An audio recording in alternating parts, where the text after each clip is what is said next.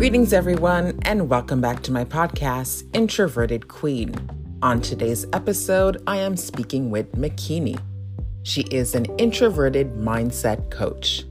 We talked about the benefits of being an introvert, boundaries, and she also shared with us the worst advice she's ever gotten. Check it out. Hi, Makini. Hi, how are you? I'm good, thanks. How are you? I am wonderful. Thank you so much for asking me to be a guest on your podcast. I'm truly honored and I'm excited to have this conversation. Me too. Thank you for saying yes.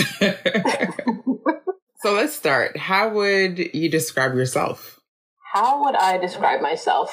I would describe myself, if you asked me this week, I would describe myself as resilient, powerful, but also introverted. Okay.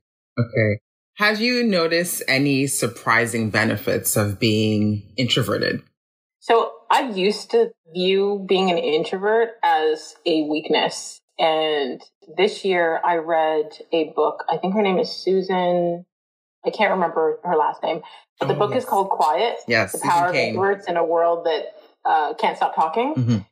And that book helped me to not only understand myself as an introvert, but to see the positives, to see, the benefits in being an introvert and how over the years, society has made being an extrovert seem like the best quality that, that's what they're looking for in people in their jobs and in their colleges and universities. But being an introvert, the qualities that we have, the level of awareness that we have, we're built to help be part of, survival. We've got a lot of qualities that are strengths that if you look at back in the day when we needed to stay in these tribes, in these communities to move around, our heightened sense of awareness. So whether it be us sensing, energy that's around other animals or whatever, our heightened sense of smell, smelling if food has gone bad, all those things to protect us. So learning how as introverts, there's a part of our brain, the amygdala or whatever, that's more active. So our strength in heightened of hearing sounds and smelling things, and I guess we notice smaller details in things. We react more emotionally to things like music and artwork and, books, our emotional connection to those things, our sensitivity to certain things that other people may see as a weakness. People call us, you're being too sensitive, or if you smell something, oh, your nose is so sensitive, or your ears are so sensitive, or your eyes are so sensitive. But I viewed those things as definitely a strength because it lets me know that I'm in tune, that I'm connected. Mm-hmm. It's very true. And I think what you describe is, as an introvert, you don't really think about. And I remember when I was younger, I would watch the news, and I remember watching the images, especially of 9/11, it stays with you. And then it would really affect me. And then I'm like, what's wrong? And then I realized that reading the news was better for me than watching it all the time.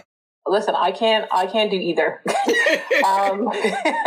So interesting enough, when my sister passed away in 2012, when we were sitting in ICU for 3 weeks, they had that TV on CP24 and the news was playing 24 hours a day. And that was the same week that there was the shooting in Danzig and the little girl died. And yes. It was so traumatic on top of the experience that we were dealing with, but looking at the news and then learning that watching up to, I think it's 3 minutes a day of the news can impact your day negatively by over 30% or something like that. So, as introverts, we're already sensitive to things. When it comes to graphic images and things like that, there's a hypersensitivity. Right. And like yourself, I used to wonder if something was wrong with me. Years ago, I was at a sports bar with my ex and his friends, and they were watching, I think, a UFC fight. And I started to feel nauseous and I thought that I was getting sick, and I ran to the bathroom and I realized the visuals of just the fighting and the blood and all of those, I couldn't handle it. My body was telling me this is too much for me, so I can't look at, a lot of things that people share on social media, traumatic things of people getting shot or, brutality by the police. I cannot watch any of those images because I can't get them out of my head. They do physically make me sick. Mm-hmm. Yeah, that's why when the George Floyd video was passed along on the internet, I'm not watching that. No, I couldn't watch at all. No. Yeah.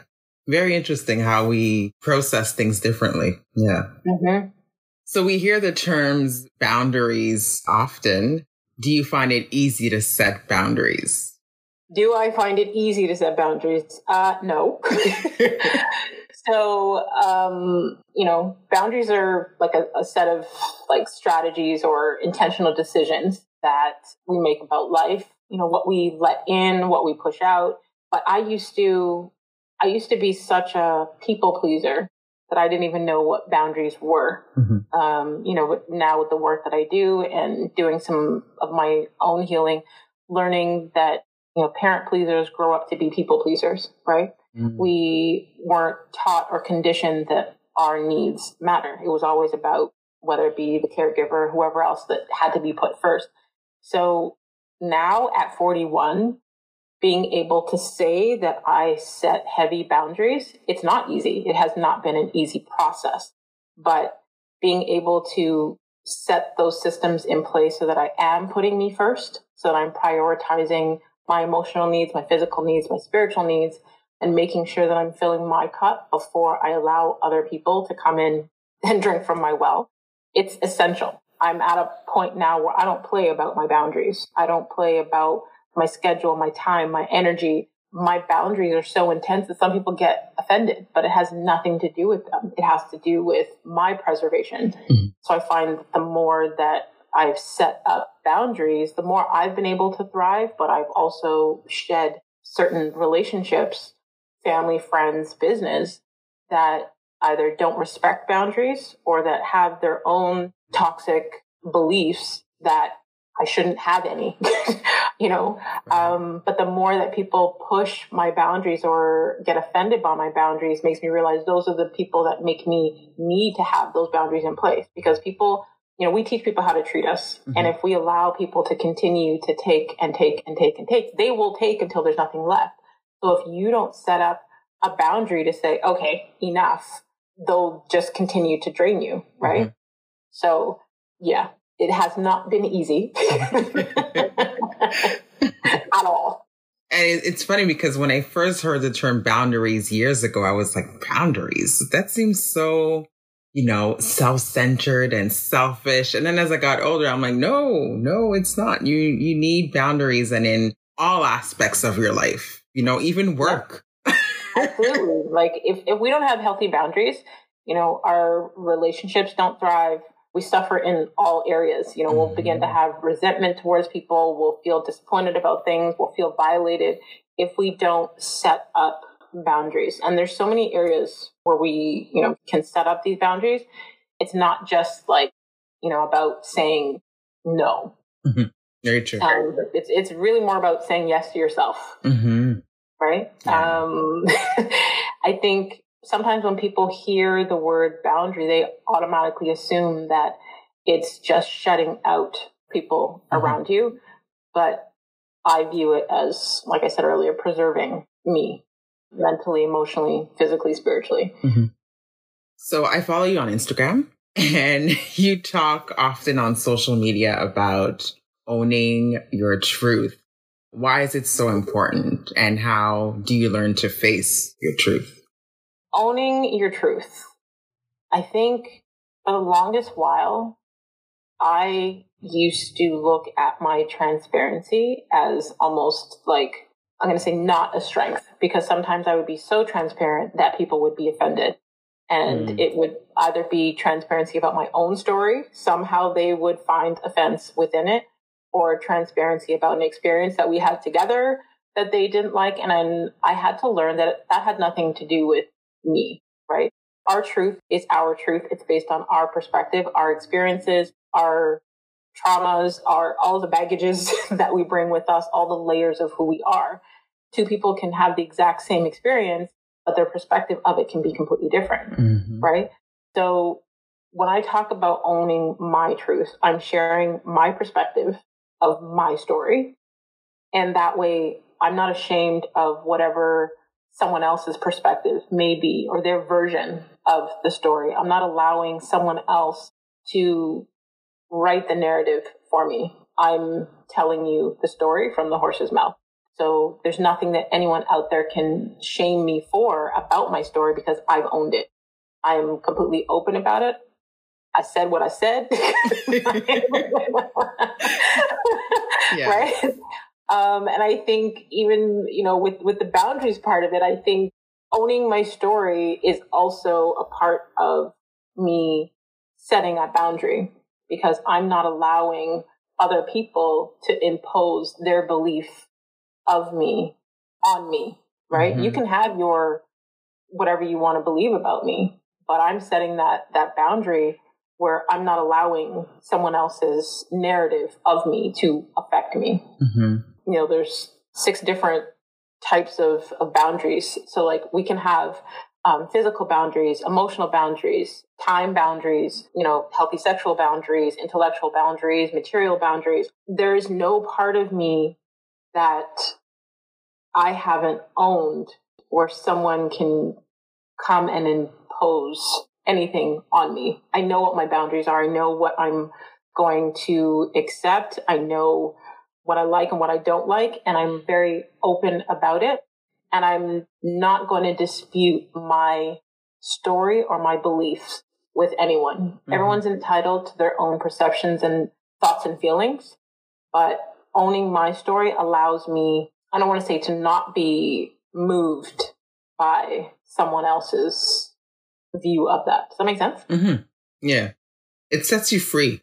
Absolutely. Yeah. I mean, freedom comes at a price, but yes, absolutely. Yeah. And I think it's similar to like when 2 siblings grow up in the same house and they can have 2 different experiences. And then, someone from the family can be like, that's not how it happened. No, this is how I experienced it. This is how she experienced it. And that's it. Right. Right. So, right. Yeah. The same exact example where, 2 siblings can grow up in the same house and have the same experience.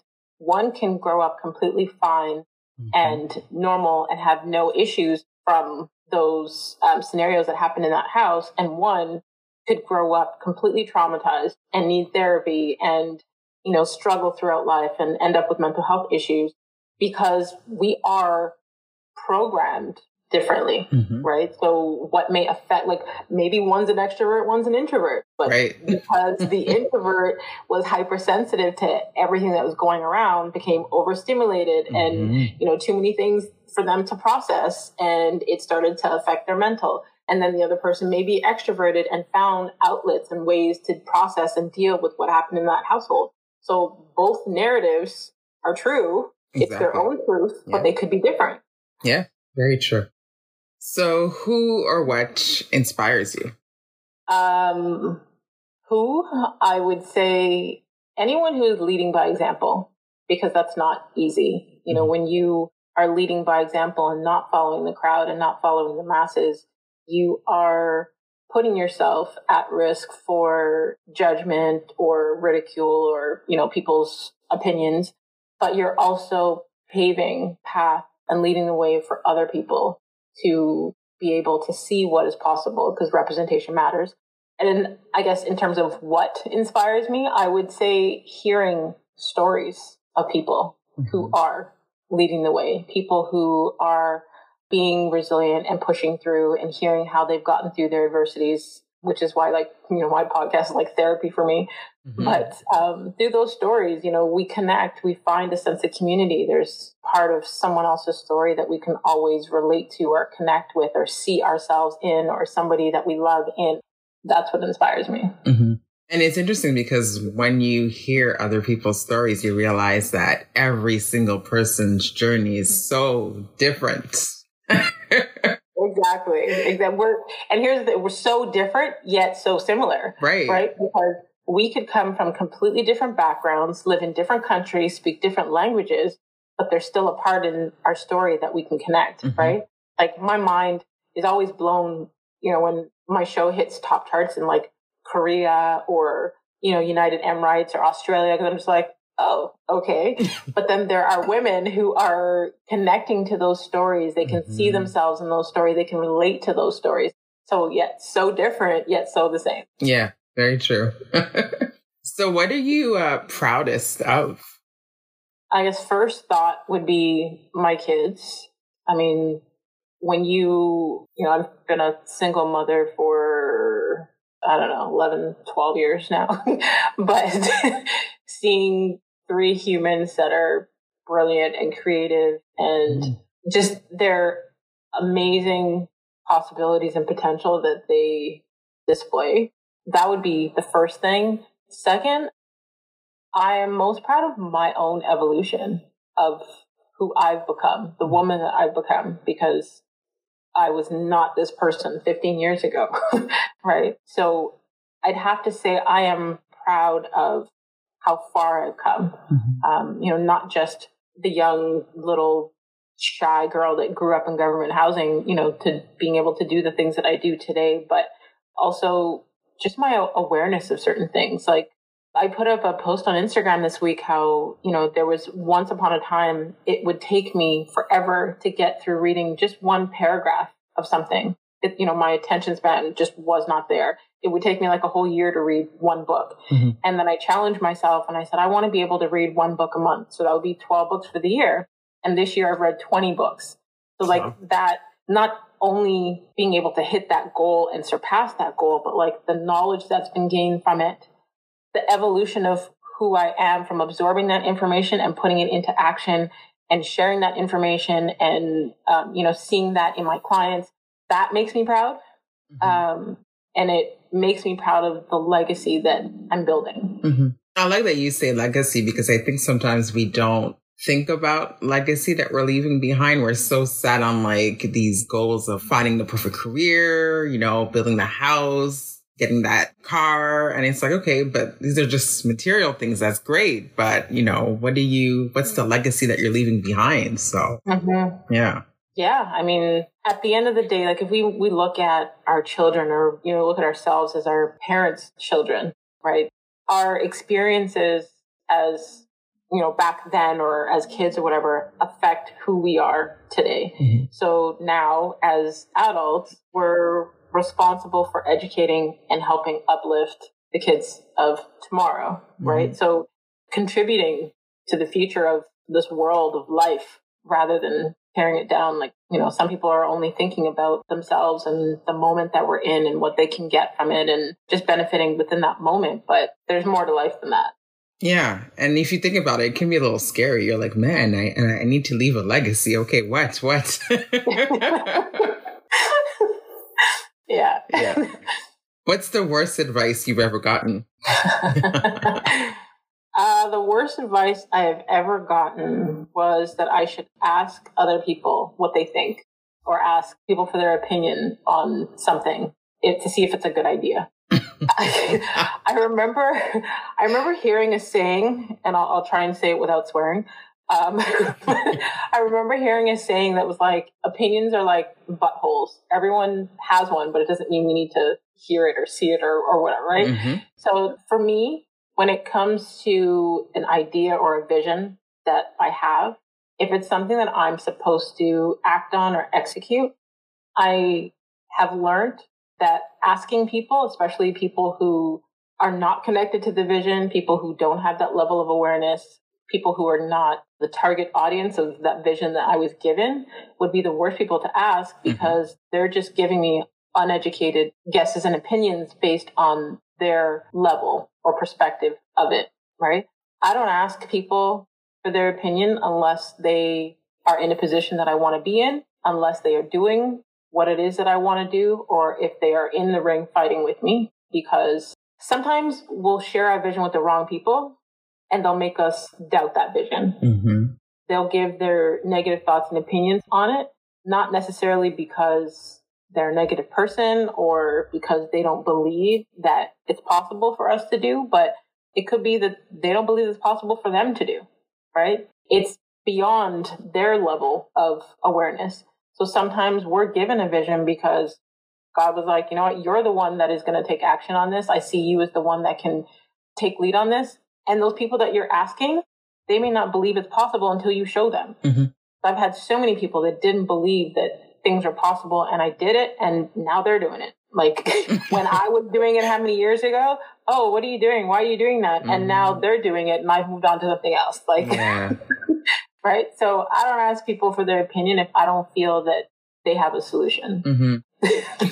I think it's silly because even to think about any decision that you're doing, that you're asking 5, 6 people, I feel like you wouldn't get anything done in life. There are so many people. Like, I can give you a prime example. I have a publishing client, and some of my clients, as soon as they come to me, their books are published within weeks. And I have had this client for almost 2 years, and she's done nothing. And every time we have an accountability call, oh, well, so-and-so said this, and so-and-so said I should wait for this, and so-and-so said maybe I should do this. And I'm like, have any of these people ever published a book? She's like, no. I'm like, okay, then why are you taking their opinion on what you should do? Do you mean books I published? What are you doing? Yeah. So I find that people take the opinions of other people and cause it to block their blessings. Mm-hmm. They allow it to hold them back and procrastinate and not do what they've been called to do because they're asking people that have never done what it is that they're trying to do. Yeah. And you end up doing nothing. Nothing. Like, I had someone that follows me on Instagram. She's a photographer. And we spoke about, she had such beautiful, beautiful images. And I was like, have you ever even thought about maybe creating a coffee table book? I could definitely help you publish something like that.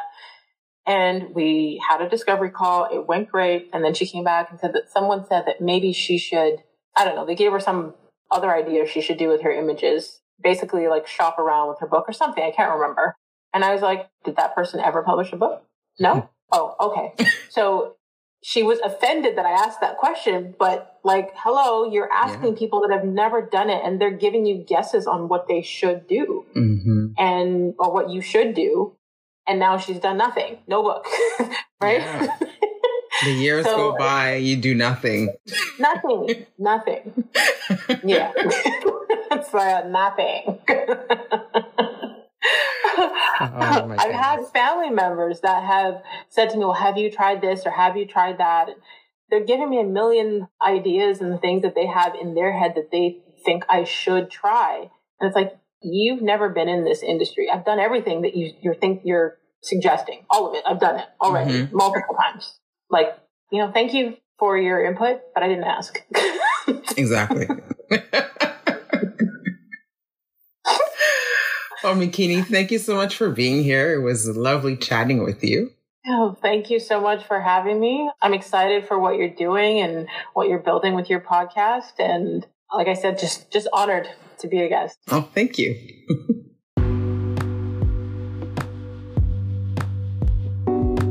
That was such a great conversation I had with Makini. I hope you found it insightful just as much as I did. Don't forget to share this episode with a friend. Leave a review on Apple Podcasts or Spotify or wherever you listen to podcasts. And please subscribe. Follow me on Instagram at introverted_queenblog. Thank you so much for tuning in. Take good care. And until next time.